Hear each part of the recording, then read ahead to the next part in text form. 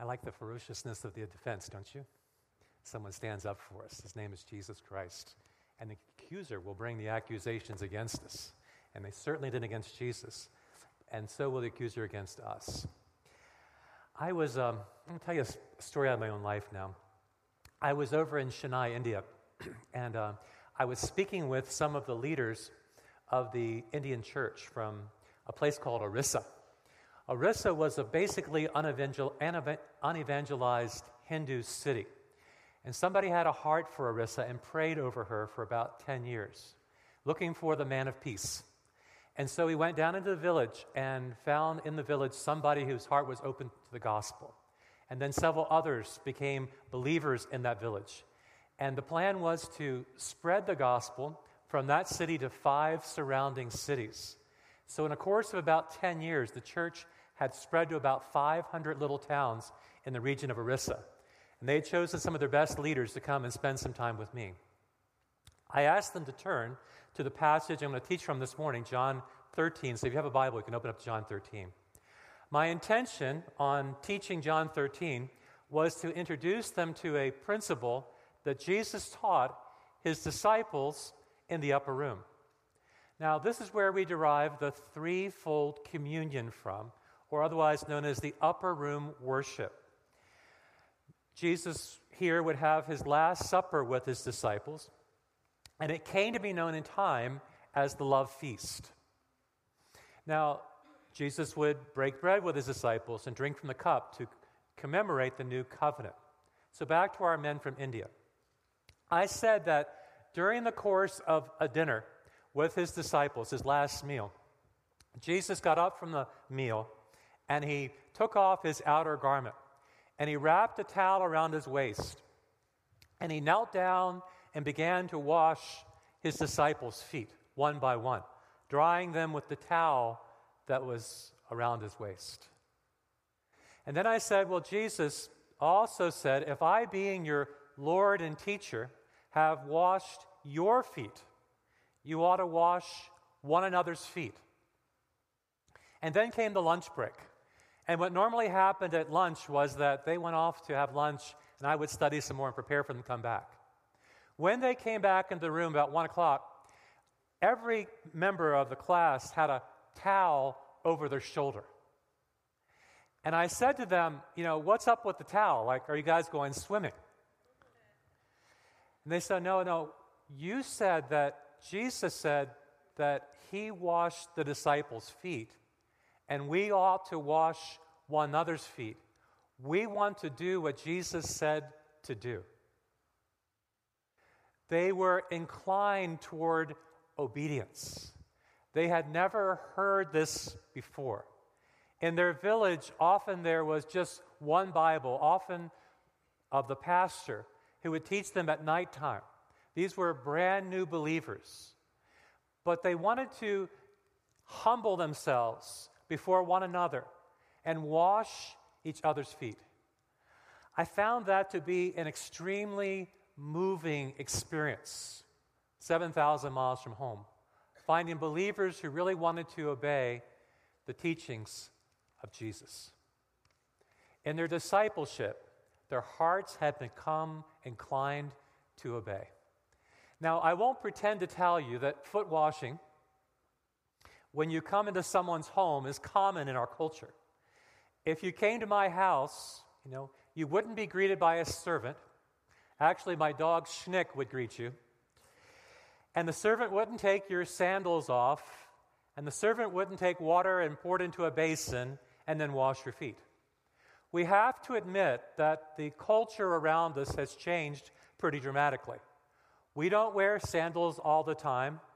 We don't have basins of water. We don't have pitchers at our door.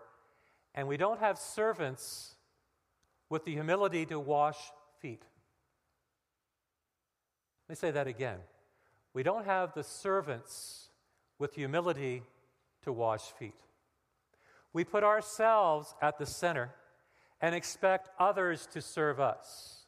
Instead of putting others first, we're glad to be served. I think the closest we come in our own culture to a foot washing kind of thing is when we go to the beach and there's sand on our feet, and we wash the sand off our feet before we get into the car or into the house because we don't want to track the sand behind us. The question this morning is, what is the relationship between disciples in the body of Christ? In week number 1, we talked about unity being so precious in the sight of God that we're to preserve the unity of the Spirit. Last week, we talked about diversity in the body, how beautiful God has orchestrated diversity with the gifts. And this morning, we're going to talk about love in the body of Christ. So let's open together to John 13, if you're not there already, and take a look at what it says. It was just before the Passover feast. This is the day before Passover. And Jesus knew his time had come for him to leave this world and go to the Father. Now, the phrase, "the time had come," was a phrase that Jesus had used before in his first miracle, saying, "the time has not yet come." But now the time had come. So the question is, what was it time for? Well, it was time to leave this world and go back to the Father. The Bible teaches us that when we are born again, we become part of the family of God, and we have a heavenly Father. I cannot tell you how many times that Jesus went to his Father in his communion with God. If he would say, "I only do what I see my Father doing," and then at the end of his life, he said, "Into thy hands, Father, I commit my spirit." Jesus says, now having loved his own who were in the world, he now showed them the full extent of his love. What is the love of God? Sometimes the love of God is very tender. We see, and we'll see this in a couple of weeks, that Jesus, the love of God, was carried into Jerusalem upon a donkey. Sometimes the love of God is carried to us, and we need to have a donkey watch to see how the love of God is being carried into our life. I think about the love of God being carried to a family with a home-cooked meal who's suffered a loss. I think about the love of God being carried to a college student far from home with a care package. I think about the love of God being shared with a patient by a nurse who lovingly spends time with that patient. I think about the love of God being carried to us when somebody's willing to wash our car. Think of all the ways you can show love to somebody with regard to cars. I mean, you can get all those bugs off the windshield, You can wash the car. You can buy parts for the car. You can work on the car. I'm telling you, we need to be on a donkey watch, seeing how the love of God is being carried into our lives. One of the children from children's ministry wrote me a note this week, and she wrote, "I love you, Pastor R. And I hope you can reach those lost people and get them saved." And so if you're here, I'm trying my best. Okay. But I allowed, something about a child gets through our defenses. And I felt the enormous measure of God's love flowing through her. Sometimes the love of God is very fierce. He is the Lion of the tribe of Judah. Mary had done a beautiful thing to Jesus, a lavish gift, and she was highly criticized. This could have been sold for a year's wages. And Jesus said, "Leave her alone. She has done a beautiful thing to me. She's anointed me for my burial." You see, the love of God can be very tender or very fierce. You see, having loved his own who were in this world, he now showed them the full extent of his love. There are basically two great symbols of the love of God that come from the last day of Jesus' life. The first is the basin, where we are broken with humility, serve one another. The second is the cross, where we come broken to receive the love of God, the healing of our souls. What if every husband who is here showed to his wife the full extent of the love of Jesus? What if every wife were to show to her husband the full extent of the love of Jesus to her man? What if our children were taught to show their parents the extent of God's amazing love. As you know, I went through a season of recovery. And one of the things that kept touching me was members of the body, writing notes to me, praying for me, my children literally coming and just ministering to me, encouraging me. God's love was getting to me. Real love is calling India to talk to your cell phone provider to solve the problem for your beloved's phone. Real love is coming to someone's house to help with a move, to suck up the water in the basement, to help a widow or a single mom do stuff she can't do. Real love is doing someone's taxes when there isn't that much time left in the calendar. Real love is buying someone tires even when your own tires need some love. Real love is hanging in there with your friend who's battling with depression. And real love is sending someone a text to encourage them when you know they're under great stress. So here's the setting we find for Jesus showing to his disciples the full extent of his love. It's found in verse 2 and following. The disciples had gotten into a big argument. They were arguing about who was going to be the greatest in the kingdom of heaven. They believed that greatness would be achieved by position. Now, in many ways, our own culture has bought into that assertion that the higher you climb, the busier you are, the more money you make, the more important you are. Those false beliefs would undermine Jesus' teaching and the kingdom.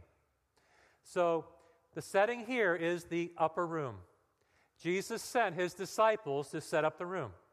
Now, each of the disciples arrived, seeing the pitcher of water and the basin. But none of them took the initiative, the position of being a servant. None of them was willing to serve his brother. They believed that greatness would be achieved by their position. So they clamored for the best seat in the room. They vied for the seat with the most honor, and they neglected the pitcher and the basin. Nobody had the humility to be the servant. They all were filled with pride and self-will and independence. See, these are like chains that hold us fast until the love of God breaks down our pride. Jesus knew that the Father had put all things under his power. Now, Jesus was not about to make a weak move. What Jesus was about to do was to make a very strong move, because he knew that in their midst there was one whose name was Judas, who had not received the love of God, who loved money more than God, who was ready to betray him. Now, over the years, when I've talked to people, the greatest injury they've ever received in their entire lives is a betrayal. That someone in whom you put your trust betrayed a confidence, who broke that trust in your life. It's a deep wound upon your heart. So Jesus here in the upper room, you understand, is about to be wounded by Judas. The disciples here were luxuriating, if you will, in service, being served. I've wondered many times if the women didn't serve the men. It doesn't say they served them at the door, didn't serve each other. I wonder if the women were serving the men. They were kind of sitting around the table like kings, arguing who's the greatest. And Jesus got up from the meal, and he took off his outer garment, and he took the position of a servant. He did what none of them were willing to do. In his humility, he began to serve. He poured water into a basin, and he began to wash his disciples' feet, drying them with the towel around his waist. We have to stand in awe of a God who, though deserved to be served, came not to be served, but to serve and to give his life as a ransom for many. Would you expect the CEO of a company to make the coffee for his employees or make the Starbucks run? Would you expect, if you were having tea with Queen Elizabeth, imagine, tea with Queen Elizabeth, and she were to serve you the tea and pour it into your cup, would you expect the greater to serve the lesser? would you expect the King of Kings and the Lord of Lords to serve us? And this is where an interesting dialogue begins between Jesus and Peter. It occurs in verse number 6. He came to Simon Peter, who said to him, "Lord, are you going to wash my feet?" Now, the emphasis in the text is upon you understanding who you are and me understanding who I am. And don't you love Peter? Because Peter says what we all want to say or wish we said. You see, Peter raises an objection. You see, foot washing wasn't simply washing off the dirt and the mud that came from walking through the streets. In that day, there were open sewers, and there were animals like dogs running loose through the streets. Foot washing could have included washing the remains of human excrement and animal waste.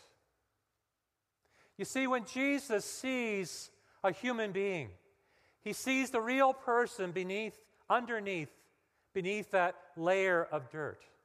I mean, never before in the history of leadership had a leader stoop down in humility like this to serve. No centurion had ever washed his soldiers' feet. No rabbi had ever washed his students' feet. No husband would ever dare wash his wife's feet. And so Peter says, "Lord, are you going to wash my feet?" Emphasis on my feet.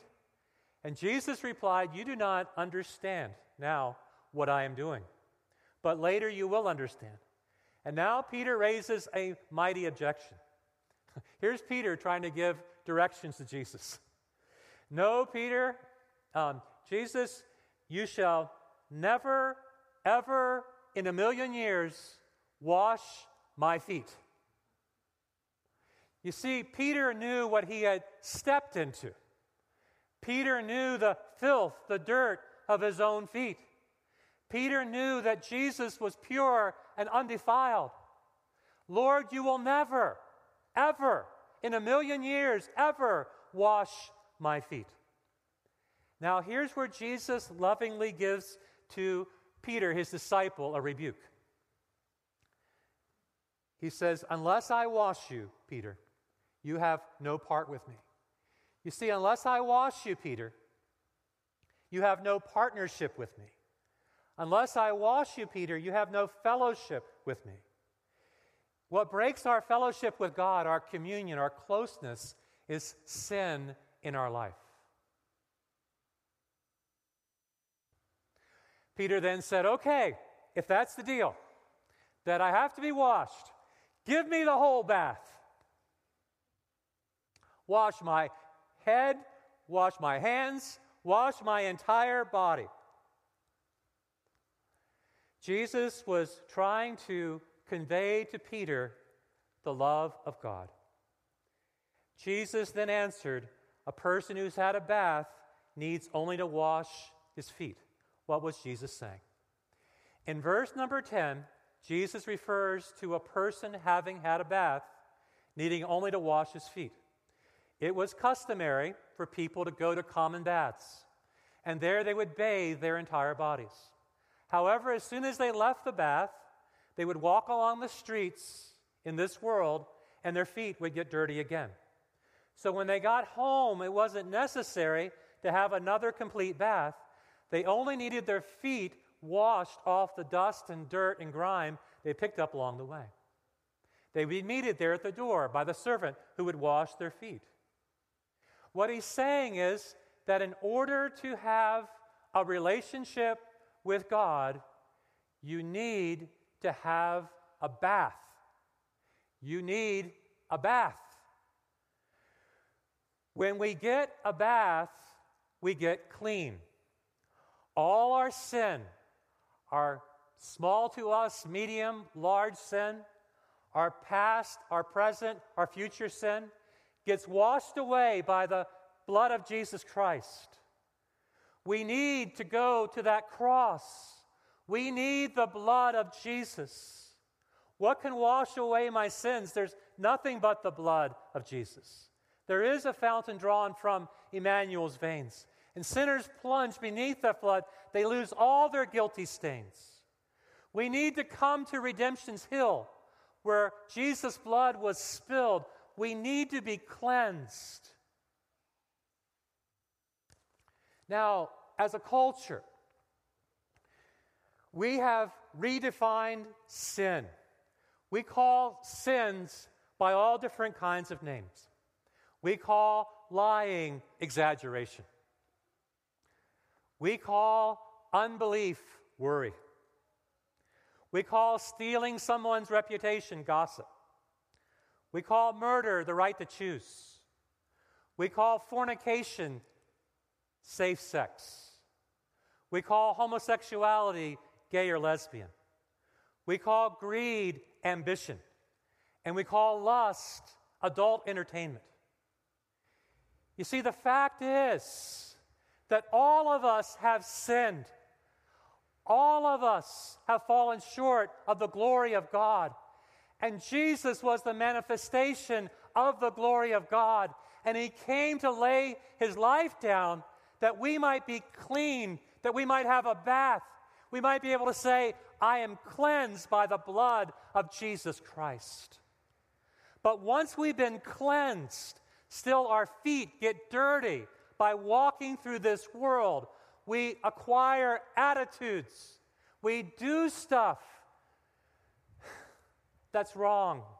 And we need somebody who's going to be willing to wash our feet. We need someone who's going to be a servant to us, to point out to us that we have sinned. But there is a cleansing available for us. Now, I'd like you to do something with me, okay? I'd like you to close your eyes. And I'd like you to clasp your hands together, just like this. Put your hands together. Father, here we are in your presence.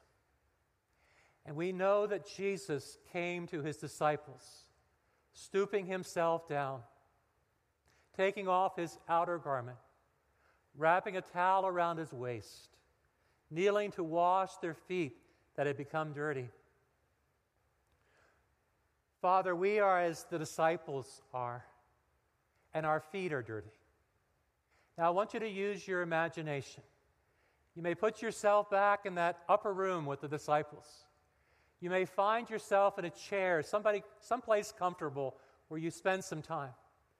And I want you to see Jesus coming to you and taking off your shoe. I want you to see Jesus washing that foot of yours, those feet of yours, looking you lovingly in the eye, taking off your shoe, putting that foot inside the water, and bathing it and washing it and cleansing you. I want him to see you take that foot out of the basin and him drying that foot of yours and giving you a big hug and saying, I love you.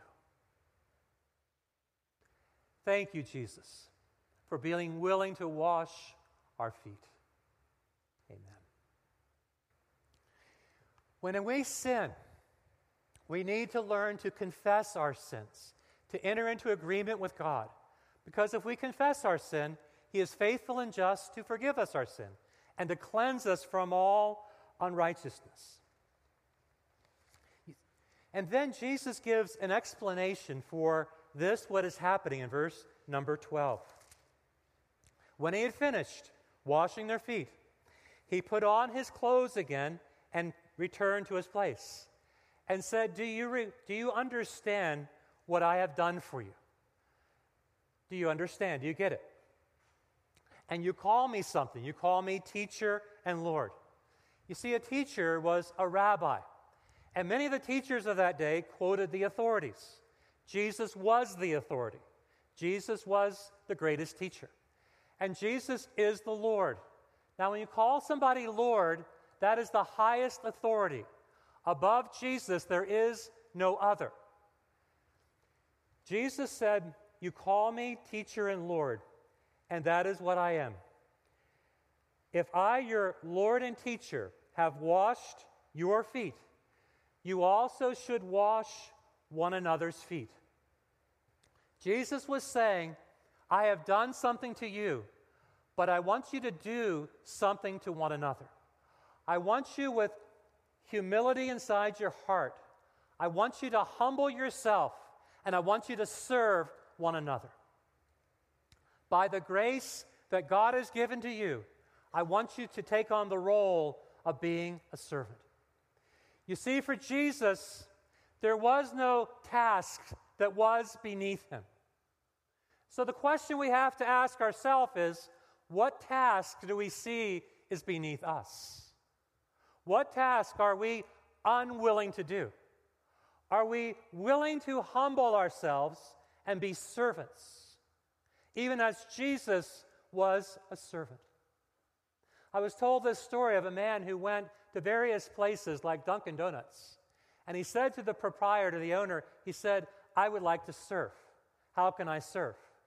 And the owner of this one establishment said, you can clean the bathrooms. He hadn't quite prepared to do that, because he had been to the bathroom wasn't looking all that great. He said, I'll clean one of your bathrooms. But the owner said, no, I'd like you to clean both of the bathrooms. The man said, I will. So he went into the bathroom with his little kit, and he scrubbed the toilets and cleaned the sink, and he came out, and the owner of the establishment said, you are a Christian, aren't you? He said, yes, I am. He said, in my religion, Hindu, in the caste system, no one would ever humble themselves to serve. But you have come to my store to serve me. Therefore, I know you're a Christian. You see, service is what Jesus taught us to do, to serve one another, to be willing to serve one another. Every person in that room knew that washing feet was beneath them. But Jesus, with joy in his heart, took off his outer garment and poured water into that basin and placed their feet into the basin. He's saying that now that I am your Lord and your teacher, this is what I have done unto you. You also should wash one another's feet. You should serve one another with humility. So what job is beneath your dignity? Cleaning the bathrooms around the house? Washing up those dirty dishes? Changing one of those diapers? What is it that is beneath your dignity? What are you unwilling to do, to serve? You see, this will revolutionize the church. This will revolutionize your family. This will revolutionize our community. If we will say, I am your servant, I am willing to serve.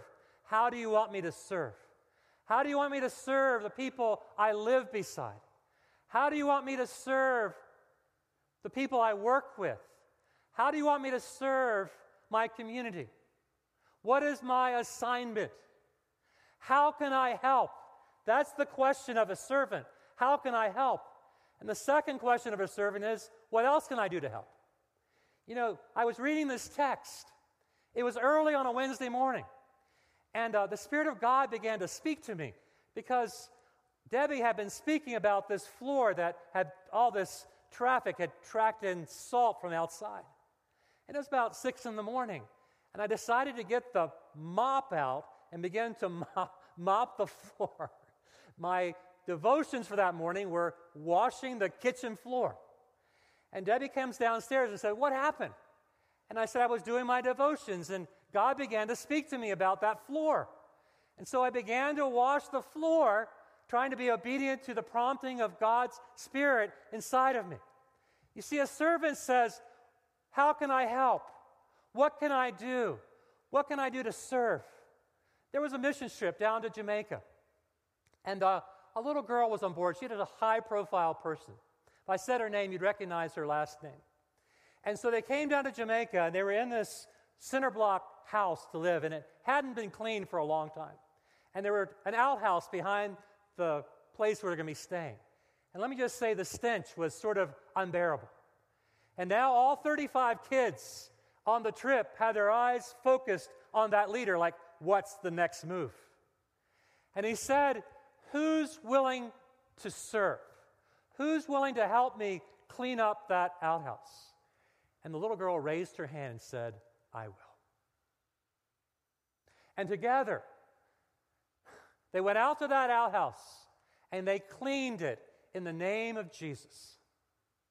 What I'm trying to say to you is, Jesus was giving us an example. And then he explained to us that greatness in his kingdom is not measured by position.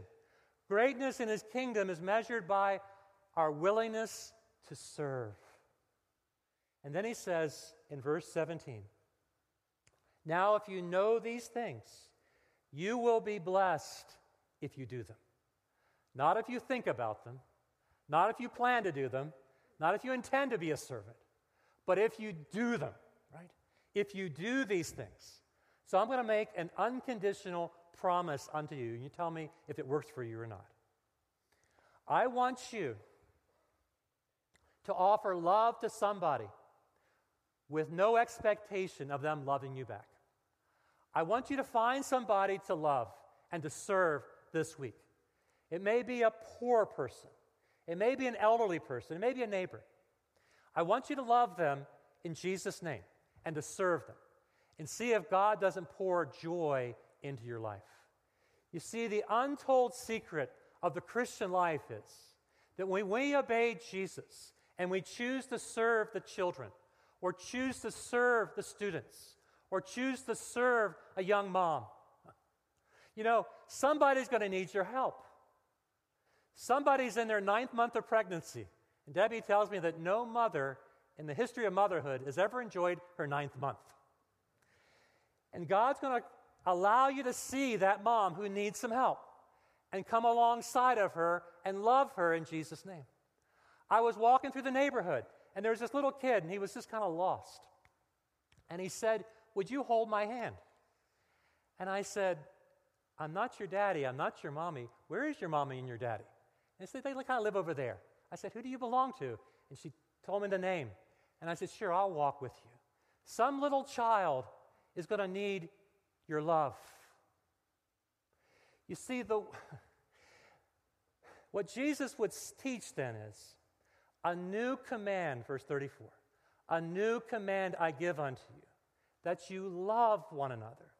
As I have loved you, so you should love one another. Jesus sets this example to us of what it means to be a humble, lowly servant.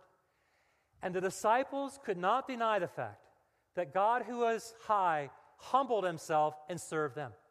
And then he turns it around and said, if I served you, you should serve one another. You see, in the body of Christ, what it's all about is learning how to love and serve one another. Some of us came into this place with chains. We have walls built up around our heart where it's hard for us to be served. But we're passing through a phase in life right now where we really do need others' presence in our life. We need their love. Others of us are walking more in a full tank, and we've got a lot of love to share and to see some of those needs around us and to move intentionally in that person's life. You see, it takes humility to receive someone's love, and it takes humility to serve someone in the very name of Jesus Christ. But this morning, God wants to break loose in this house, and he wants us to identify ourselves as his servants, his disciples, willing to serve one another. Pray with me, would you please? So here we are, Lord, in your very presence. Many of us have carried shame into this place. It's like chains that have hindered us.